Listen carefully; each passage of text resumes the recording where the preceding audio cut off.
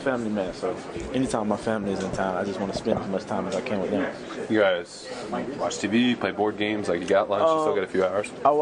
We watch TV. We'll probably watch the 1 o'clock game. Depends on who's playing. Depends on who's playing. I'm very selective with which games I watch. So, if it's a bad slate, though. If it's a bad slate, but not games you don't really want to watch. It'll probably be on, but we'll probably be talking. Okay. I just won't be watching it. Okay. Paying attention to it. But like I said, I'm just around the family. Cool. Thanks, man. You're welcome. Were you surprised to see Cordero be put in the position he was last week? And what does it say about him that he's willing to do something? Not at all. He's an athlete. He's a great player. Great asset to the team. I mean, he can play all the positions. I wasn't surprised at all. I mean, I saw it coming because I knew he can do it, and he knew he can do it. So, I mean, you saw the kick return the week before. I mean, he's just a great player. Thanks, man. With a decline in playing time, is it tough for you to get through this? I mean, how do you just got to stay ready? Nah, not at all. I mean, I'm always a guy that's going to stay ready no matter what. I mean, I love going out there, going to practice and working extra hard, catching extra balls, being in the weight room, doing extra work. It gives me time to get ready and be prepared for whatever happens. I'm always in the playbook. I know all the positions, so I'm ready. Jair Alexander, someone that was highly sought after in the draft process, played his first game, and what do you see from him as a quarterback? Oh, he's a good athlete. I remember him at Louisville. He returned punts. I mean, he was a shutdown corner there. I mean, he's a good athlete. Really fluid. He plays with a lot of confidence. You can see he actually plays physical. I mean, you don't really see much rookie mistakes out of him. He could play outside and inside. I mean, he's going to be a good player. Seeing your name come up in some trade rumors over the weekend, just what's that feel like as a player? I didn't see anything.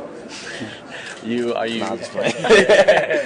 but I mean, it's got to be kind of an uncertain couple of days coming up to the deadline when there's some talk out there. What's that feeling like for you? I can't really explain the feeling. Obviously, like I said, I've been traded before. I mean, you see things, you see rumors, but you can't believe them. You don't really, because I don't think anybody really knows what's going on. So I mean, there's rumors out there every day, and things come up. But it is what it is. You just got to keep playing. The one thing I can say is I'm glad I'm still here. You said you've been sitting next to Josh Gordon. What have you learned just by that proximity about maybe his study habits or anything really? I mean, he asked all the right questions. I mean, he came in. We were in the same position. He came in late, missed all training camp here. And it's hard. I mean, you miss a lot of installs, you miss a lot of information. So things are getting thrown at him, and he's asking all the right questions. I'm just trying to help him as much as I can, and I think it's paid off. I mean, he's worked his butt off, and he's producing. So I mean, I'm happy to see him just out on the field and playing again. With that similar experience that you had, you coming in week 1 and him coming in week 3 or whatever it was, has he been able to lean on you in that learning process because you kind of know the install as you go method that he's going through? Yeah. I mean, he knows, and of course we told him. I mean, things might be changing week by week. You just can't just learn one thing. I mean, you got to learn conceptually here because you never know where you're going to end up. So he knows, and I mean, like I said, he's working his butt off and he's studying his butt off. And I mean, just like I said before, I'm glad to see him getting acclimated to being here because I mean, it's tough, and everybody knows that. It's no secret, but I mean, he's been doing a really good job. Philip, I know that you're focused on facing this Packers defense, but do you have any time to sit back and think about the historical matchup between a quarterback like Brady and a quarterback like Rodgers? I mean, I know everybody's talking about it. Have they played? Yes. They played once. Who won?